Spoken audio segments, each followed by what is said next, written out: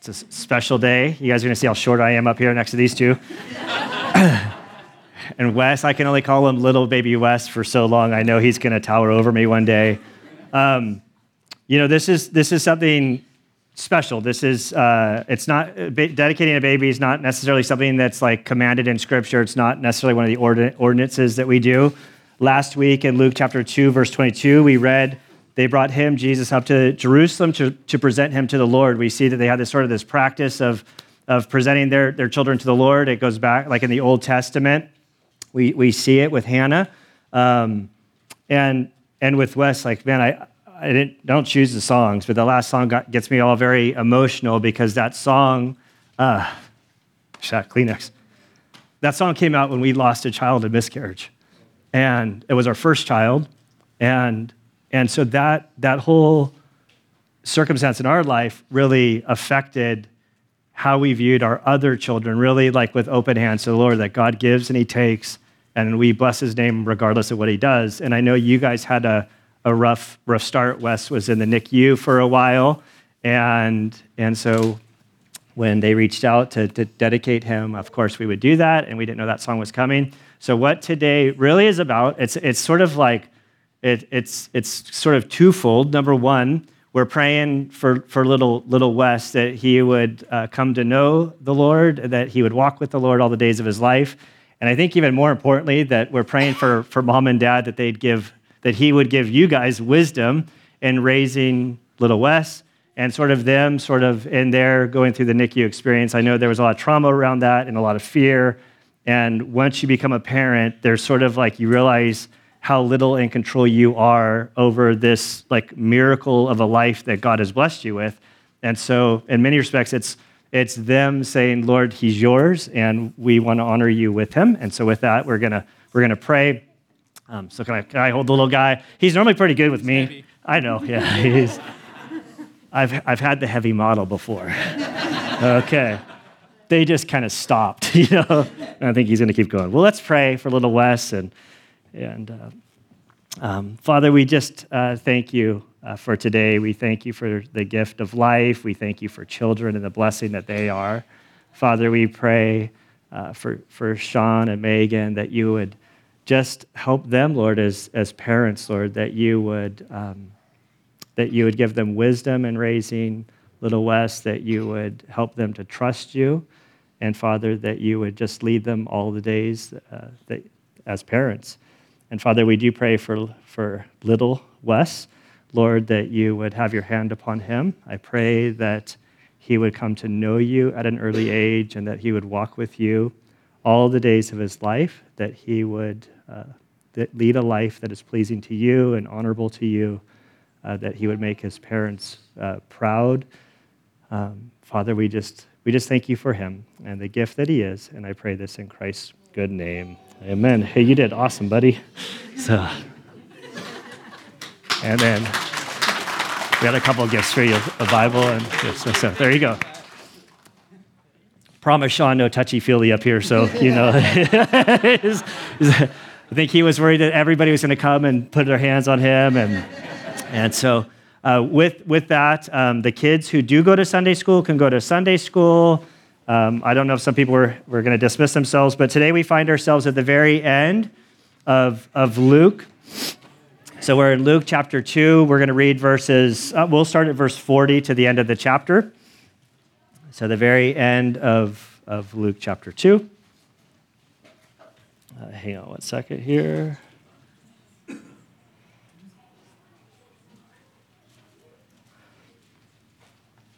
Okay, let's pray. Father, we do thank you and praise you for this day. We thank you for your word. We thank you for the life of Jesus. We thank you, Lord, as we're in Luke, we're kind of just beginning, and it's the story is just beginning to unfold before our eyes.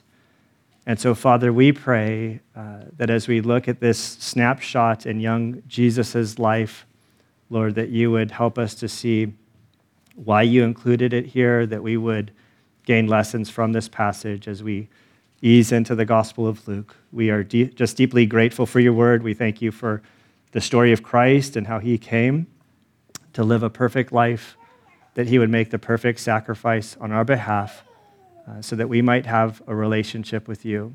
Father, I pray that you would help us to understand your grace more and more. Help us to see our inability to gain redemption on our own, and that it's only by your grace through the work of Jesus on the cross that we can approach you. And we thank you that his death, burial, and resurrection was and is sufficient for us once and for all. We love you, Father, and it's in Christ's good name we pray. Amen. All right. Luke chapter 2, verse 40. The child continued to grow and become strong, increasing in wisdom, and the grace of God was upon him. Now his parents went to Jerusalem every year at the feast of the Passover. And when he became 12, they went up there according to the custom of the feast. And as they were returning, after spending the full number of days, the boy Jesus stayed behind in Jerusalem. But his parents were unaware of it, but supposed him to be in the caravan, and went a day's journey, and they began looking for him among their relatives and acquaintances. When they did not find him, they returned to Jerusalem looking for him. Then after 3 days, they found him in the temple, sitting in the midst of the teachers, both listening to them and asking them questions. And all who heard him were amazed at his understanding and his answers. When they saw him, they were astonished. And his mother said to him, "Son, why have you treated us this way? Behold, your father and I have been anxiously looking for you." And he said to them, "Why is it that you are looking for me?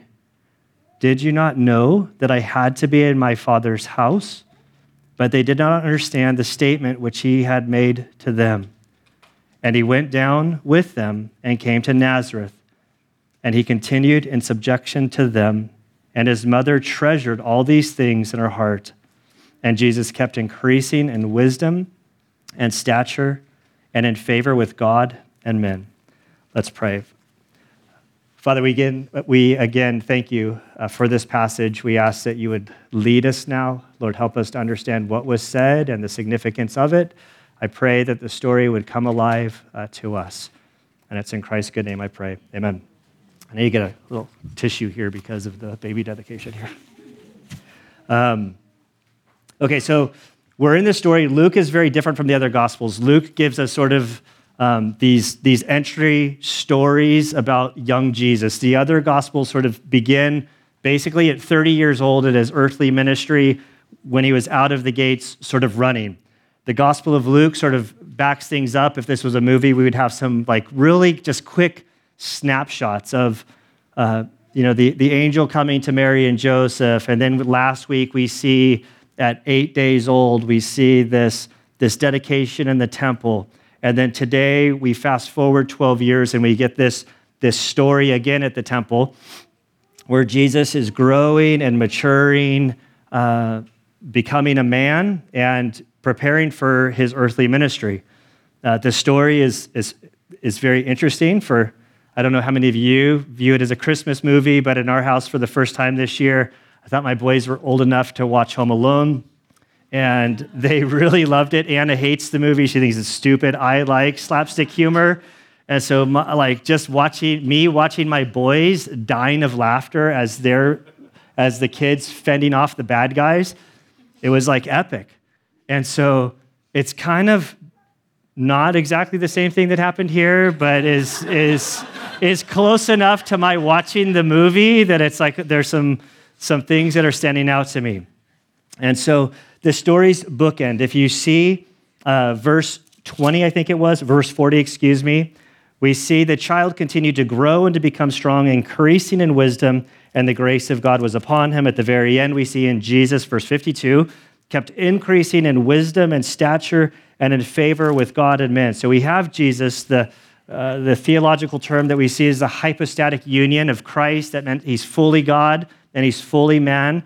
And so in these younger years, he's a boy that while he is God, he's also fully human, except he's without sin, and he's growing and he's maturing, and we're seeing these pictures of him. And so we read in verse 41, every year the parents went up to the feast of the Passover. Every year around the springtime, they would go up and they would celebrate, which was commanded of the Jewish people annually to celebrate the story found in Exodus. They were slaves down in Egypt, and they were pleading with the Egyptians to let them go. The series of plagues came. Finally, the last plague came, that if you put blood on the doorpost, that God would pass over that house and spare the firstborn son. And if there was not blood on the post, then your firstborn son would be taken. And so every year they remembered this deliverance. They were supposed to do this forever. They still celebrate the Passover. It's around Easter time. And so as parents, we see that their lives were marked with this pattern of walking with God, serving God, doing the rituals of the things that they were supposed to do every year. Jesus' life from birth until 12 years old at this point, every year they made the journey, 80-mile journey from Nazareth down to Jerusalem, or up to Jerusalem if you count going up to the hill. They went down to the south, and then they went up the hill, just to clarify. And so when he's 12 years old, they went there according to the custom of the feast. And I think right away, this story just happens. Like, we're dedicating Wes, but this happens to be where we are in the story. I think it's, as parents, this is something, when I look at the life of Mary and Joseph and the early life of Jesus, we see this priority that was given within their household of serving and walking and worshiping with God. I think this is something that for parents, that this is something that we should imitate in our lives, that we should prioritize being within fellowship. Certainly this isn't like legalistic. Like I'm going to be on vacation next Sunday. So if like I'm not in church, that doesn't mean that I've like walked away from God. It just like, but the pattern of my life is like, no, for me and my family, like we're at church and we're worshiping, and we will be in church just in Spain. We'll be in a different church. But the pattern of our lives is marked with like, no, I'm in church not because I'm a pastor. I'm in church because I'm a follower of Christ. And I think this is important. And I want my kids to know that this is important and this is a priority. And so they did. And in verse 43, as they were returning, after spending the full number of days at the Passover, the boy Jesus stayed behind in Jerusalem. So kind of so far, bless you, it seems okay. Like it could be that they knew Jesus was staying behind. So they spent their time, Jesus stayed behind, but we're going to get more of the story, but his parents were unaware of it. There's the problem. like mom and dad didn't realize that Jesus stayed behind. They supposed him to be in the caravan. Now, this is important. The way that they would journey, the whole community, they were from Nazareth, their family, their friends, they would all make the journey together. Often the caravan, the women would be on one side, the men would be on the other, and the kids would kind of like run back and forth between the two groups in their own sort of thing. Jesus was at an age where he sort of found himself sort of at that pinnacle, but somewhere between like the child category and the adult category. He's right there. Jesus wasn't the only child. We know that from Scripture that Jesus had siblings. We had a number of sisters. He had brothers. And so he's the oldest. And so there's a lot of kids. They would make their journey. The kids would run around. They're going on the journey down. And then all of a sudden, it dawned on the parents, I haven't seen Jesus. So Mary runs to Joseph, because I'm sure she's the one who noticed. And I mean, this is reality. Hey, have you seen Joseph? Or Jesus? Joseph, have you seen Jesus? I thought he was with you. I haven't seen him. I don't think I've seen him. I saw a bunch of little kids around here. Maybe And so they're looking around. Like this is, a lot of times on Sundays, a lot of times I'll see like Heidi Rouse will look at me and she's like, have you seen the man-child, Caleb? And I'm like, oh, yeah. He's in my office with my boys. Like, he's good. Like, but it's like the community's kind of looking out. Like, everyone's like, nah, I haven't seen Jesus. So they have a problem here. And they went on a day's journey, and they began looking for him among their relatives and acquaintances. So they're like all spread out. They're spending this time. They're looking for the man-child. They're not finding him, and I can only imagine the mother's heart freaking out. I don't know what Joseph was doing. Like he was saying, everything's okay. He's 12. He'll be fine. He knows the way home. Like he's like you just don't know the dynamic. But we know in the story that Mary for sure is freaking out, I think is a technical term. So verse 45, when they did not find him, they returned to Jerusalem. So they make their way back up the mountain looking for him. Then after 3 days, there are certain things about some stories in the Bible that I wish we had like the video of. Like is Joseph going, he's probably at home. He's probably already home by now. We should just go back, just leave. And Mary's like, no. My mom gut is telling me he's here and I got to find him. I got to track him down. After 3 days, they find him in the temple, sitting in the midst of teachers, both listening to them and asking them questions. So I think my boy, he's just on the verge of 12, Gideon. Like he's not exactly big. He's 12. He's not exactly finished all of the rigors of his academia. And so I have Gideon in my mind for what's happening here. They go to the temple during this festival. So all of like the leading scholars, religious scholars of the world are there. And they're looking for Jesus and they see a crowd of, Chuck Smith, John MacArthur, Alistair Begg, like any like guy you can think of who's like this, the religious scholar. And then there's this like kid dialoguing with them. I don't think I made it that far. So sitting in the midst of the teachers, both listening to them and asking them questions, and they're amazed.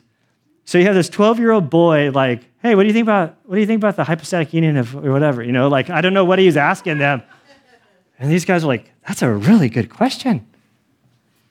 I don't know, this is what I think. And so Jesus, that's a pretty good answer, but what do you think about this other thing? What do you think about free choice and the sovereignty of God? Oh, yeah, they're all, he's throwing all the hand grenades out, and then they're asking him, well, what do you think about this? And he answers them, and like, man, who is this kid? Like, they're all amazed. Like, they're astonished.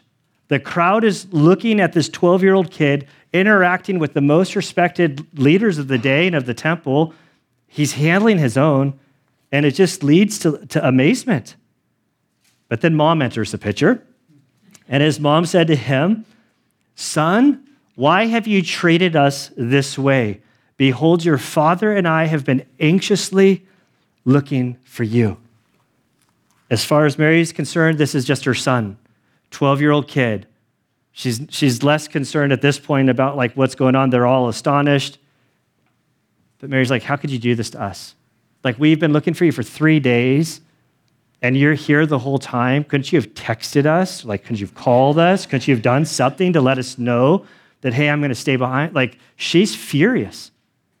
It's like she's worried to death that something bad happened to him, and she's going, Joseph, when I find that kid, I'm going to kill him. And so now that point is happening. And so he responds, and he said to them, why is it that you are looking for me? And I just, like, as a father, I'm reading that going, son, you don't talk to your mother that way. Like, this is like my reaction to think about me at 12 years old and how I would have spoken. We got a problem because that's not what happened. We know this is Jesus. We know Jesus didn't sin. So right away, our thinking is going the wrong direction. But he said, hey, why were you looking for me? Did you not know that I had to be in my father's house? Or it could be translated about my father's business is another way the Greek text could handle that. And so he's like, why are you guys looking for me? Didn't you know? Aren't you aware that I'm supposed to be doing this?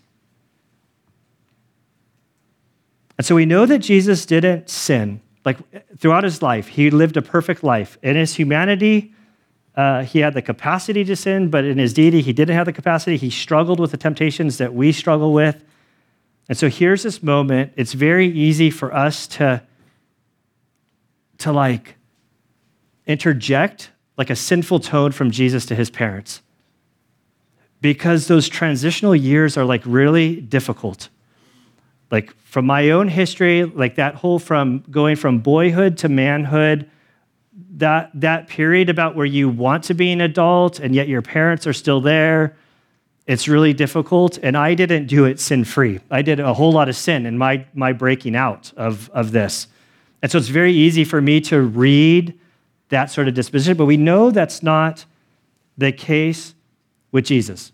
And looking at the bookends, verse 40 and verse 52, we know that from birth until Jesus' public ministry, which we begin to see next week. It's John the Baptist comes, but we fast forward 18 years next week to look at the earthly ministry of Jesus.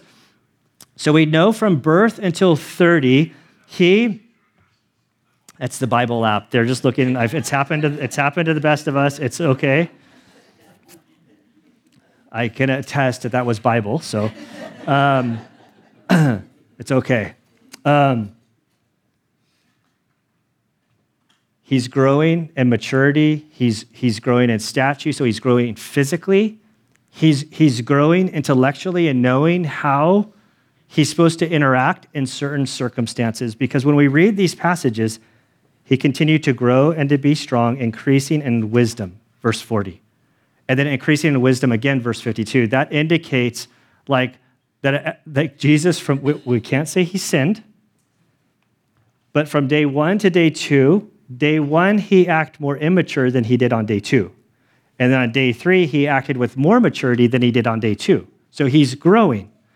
And I think that there's a lesson here for a lot of people. I mean, this is, I want to say for parents, but for anybody who has to deal with anybody, how we assess what a person's doing. There's a distinction between a person acting with a lack of maturity and a person acting sinfully or in rebellion. And it's so hard on both. It's so difficult to exercise that judgment. So it's parents in particular, we absolutely need wisdom to know okay, if my child is acting with immaturity, I can't expect my 12-year-old to act like a 50-year-old man that has a lot of life experience. So if he does something with immaturity, how I respond to immaturity is very different to how I respond to rebellion and a sinful nature. And this is where it's Lord, help me. This is part of a child dedication is the parents saying I need help deciphering this, because if we respond to immaturity it's a sinful thing, you can do a lot of damage. And if you don't act with discipline on a rebellious situation or a sinful spirit, you can create a lot of damage. And so it really takes a lot of wisdom as parents. And the problem is none of us are God. All of us are sinful, and we all struggle with figuring out that balance. And so here they are. They're faced with this. Mary's clearly upset. Jesus responds I don't understand what the big deal is. Don't you remember the whole angel talking to you, declaring that you're going to give birth to God's son? Soy yo. It is me. I'm the one. So it's about time you guys start treating me like I'm God. But I don't think that's a difference. See, even there in my recreating that story, that's a sinful sort of abuse of power. But Jesus basically says, you should know that I am about my Father's business. You should have known that I was here. But verse 50, we're told, but they did not understand the statement which he had made to them. And so here, mom and dad, yes, they had the angel appear to both of them, explaining this child that would be born. As he grew, they saw things, and I'm sure they saw evidences of that, who this child was. Certainly Mary understood that she was a virgin when she conceived this child. She of anybody, Joseph, I think, knew, but I'm just putting myself in his shoes. I think there could have been, I'm not saying there always was. In my mind, there would always be that, this is so, a weird story. The other ones came the normal way, but Mary knew. But here we're told that they didn't understand the statement that was told to them by Jesus. So even in all of the revelation that God gave them, there was sort of a disconnect from their reality in raising Jesus from what they had been revealed to them. And there's this guy, Edersheim, it's a Jewish guy. He's really, really old.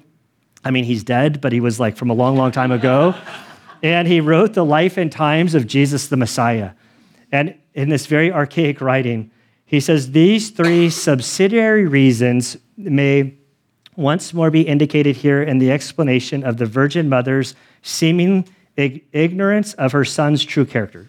So he lists a bunch of things. He says, what I'm about to say, these are some ideas for why she might have been ignorant to who her son was in this moment. And he writes, the necessary gradualness of such a revelation, the necessary development of his own consciousness, and the fact that Jesus could not have been subject to his parents, nor had true and proper human training if they had clearly known that he was the essential Son of God. So what that is saying in layman's terms, in order for Jesus to be subject to all temptations as we are, he needed a mom and dad that thought he was just a kid. Bless you.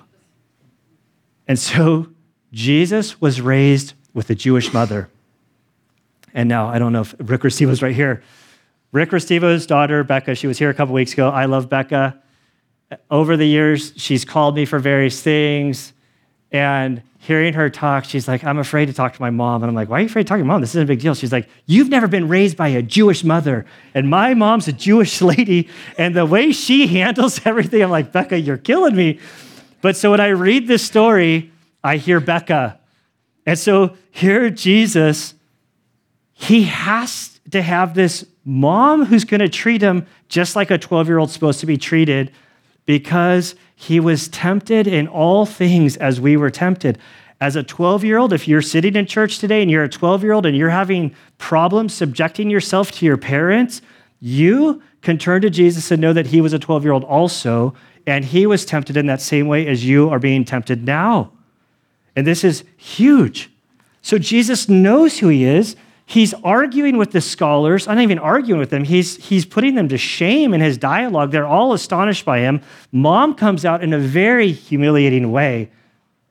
What have you done to me and your father? How could you do this? She's like, Mom, I'm with John MacArthur and all these guys. And like I'm trying to now my mom's like grabbing me by the ear. It's so embarrassing. Like, that's not how he responded. He's like, don't you know who I am? And then verse 51, and he went down with them, and he came to Nazareth, and he continued in subjection to them. And his mother treasured all of these things in her heart.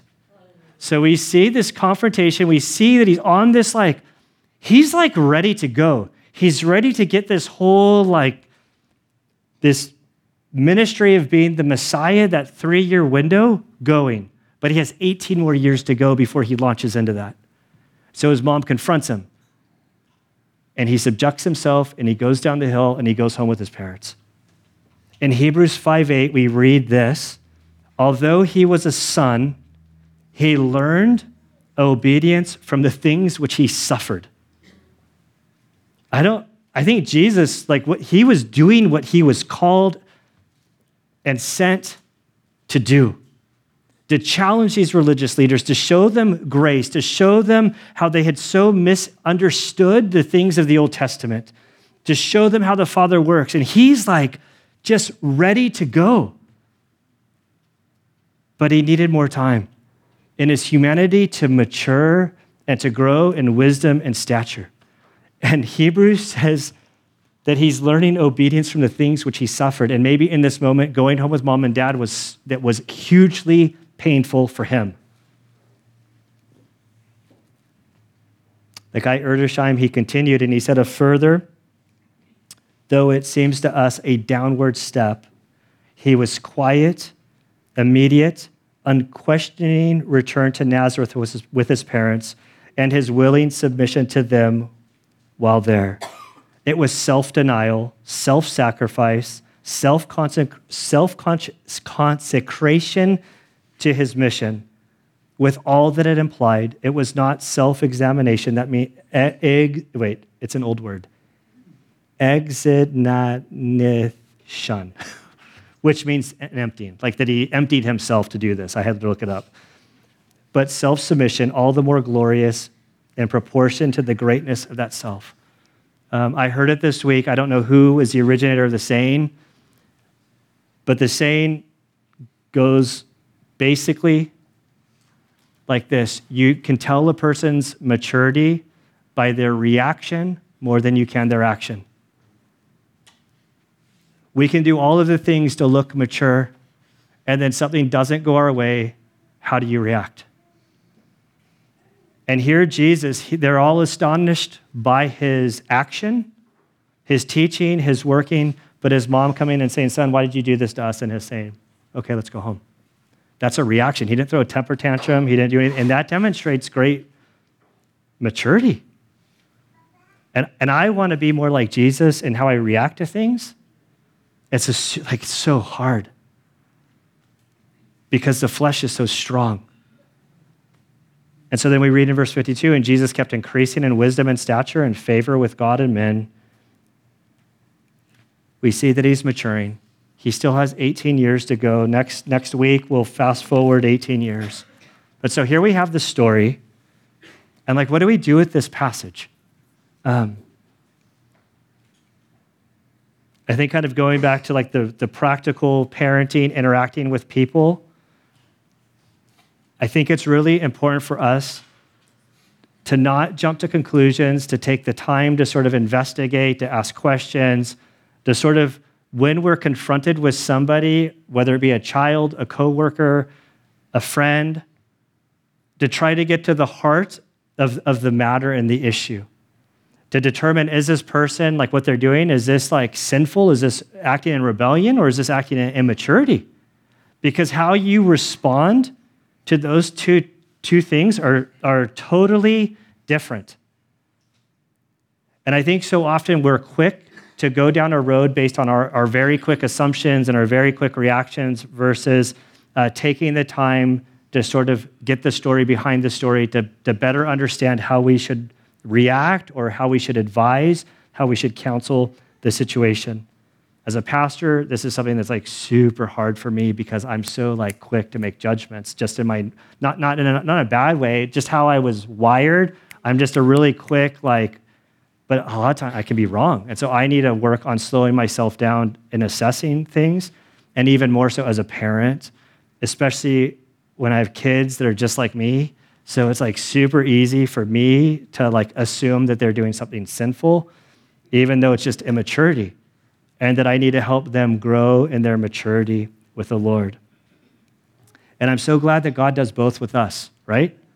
That we can be immature. God is patient. He's kind. He leads us. He guides us. He helps us along the way. At the same time, if we're rebellious, sinful, giving our finger to God, he's very quick to discipline us. And the discipline is a good thing. As he disciplines us, he leads us to righteousness, and he leads us to himself, and he leads us to see that we desperately need him. And then when I look at this story, as we look at the onlookers, as we look at the parents, at this young Jesus, they were amazed. They were astonished. They were in absolute awe of Jesus's teaching, of his explanation, of his questioning, how he handled things. And I think so often for us as Americans, we become so familiarized with Christianity and Christian culture that we grow apathetic to who Jesus really is. And my prayer for us is that we would find ourselves more in awe and astonished with the person of Christ. Let's pray. Father, we do thank you and praise you for this day. We thank you for your word. We thank you for Jesus. I thank you for his life. I thank you for his example. I thank you, Lord, that he lived in a way that he could ultimately go to the cross and suffer and die for us. I thank you that our relationship with you is based on grace alone. We thank you that we come to you by faith, receiving a gift, and through Jesus' work on the cross, we can enter into this relationship with you. We thank you for the new life that we have in Christ.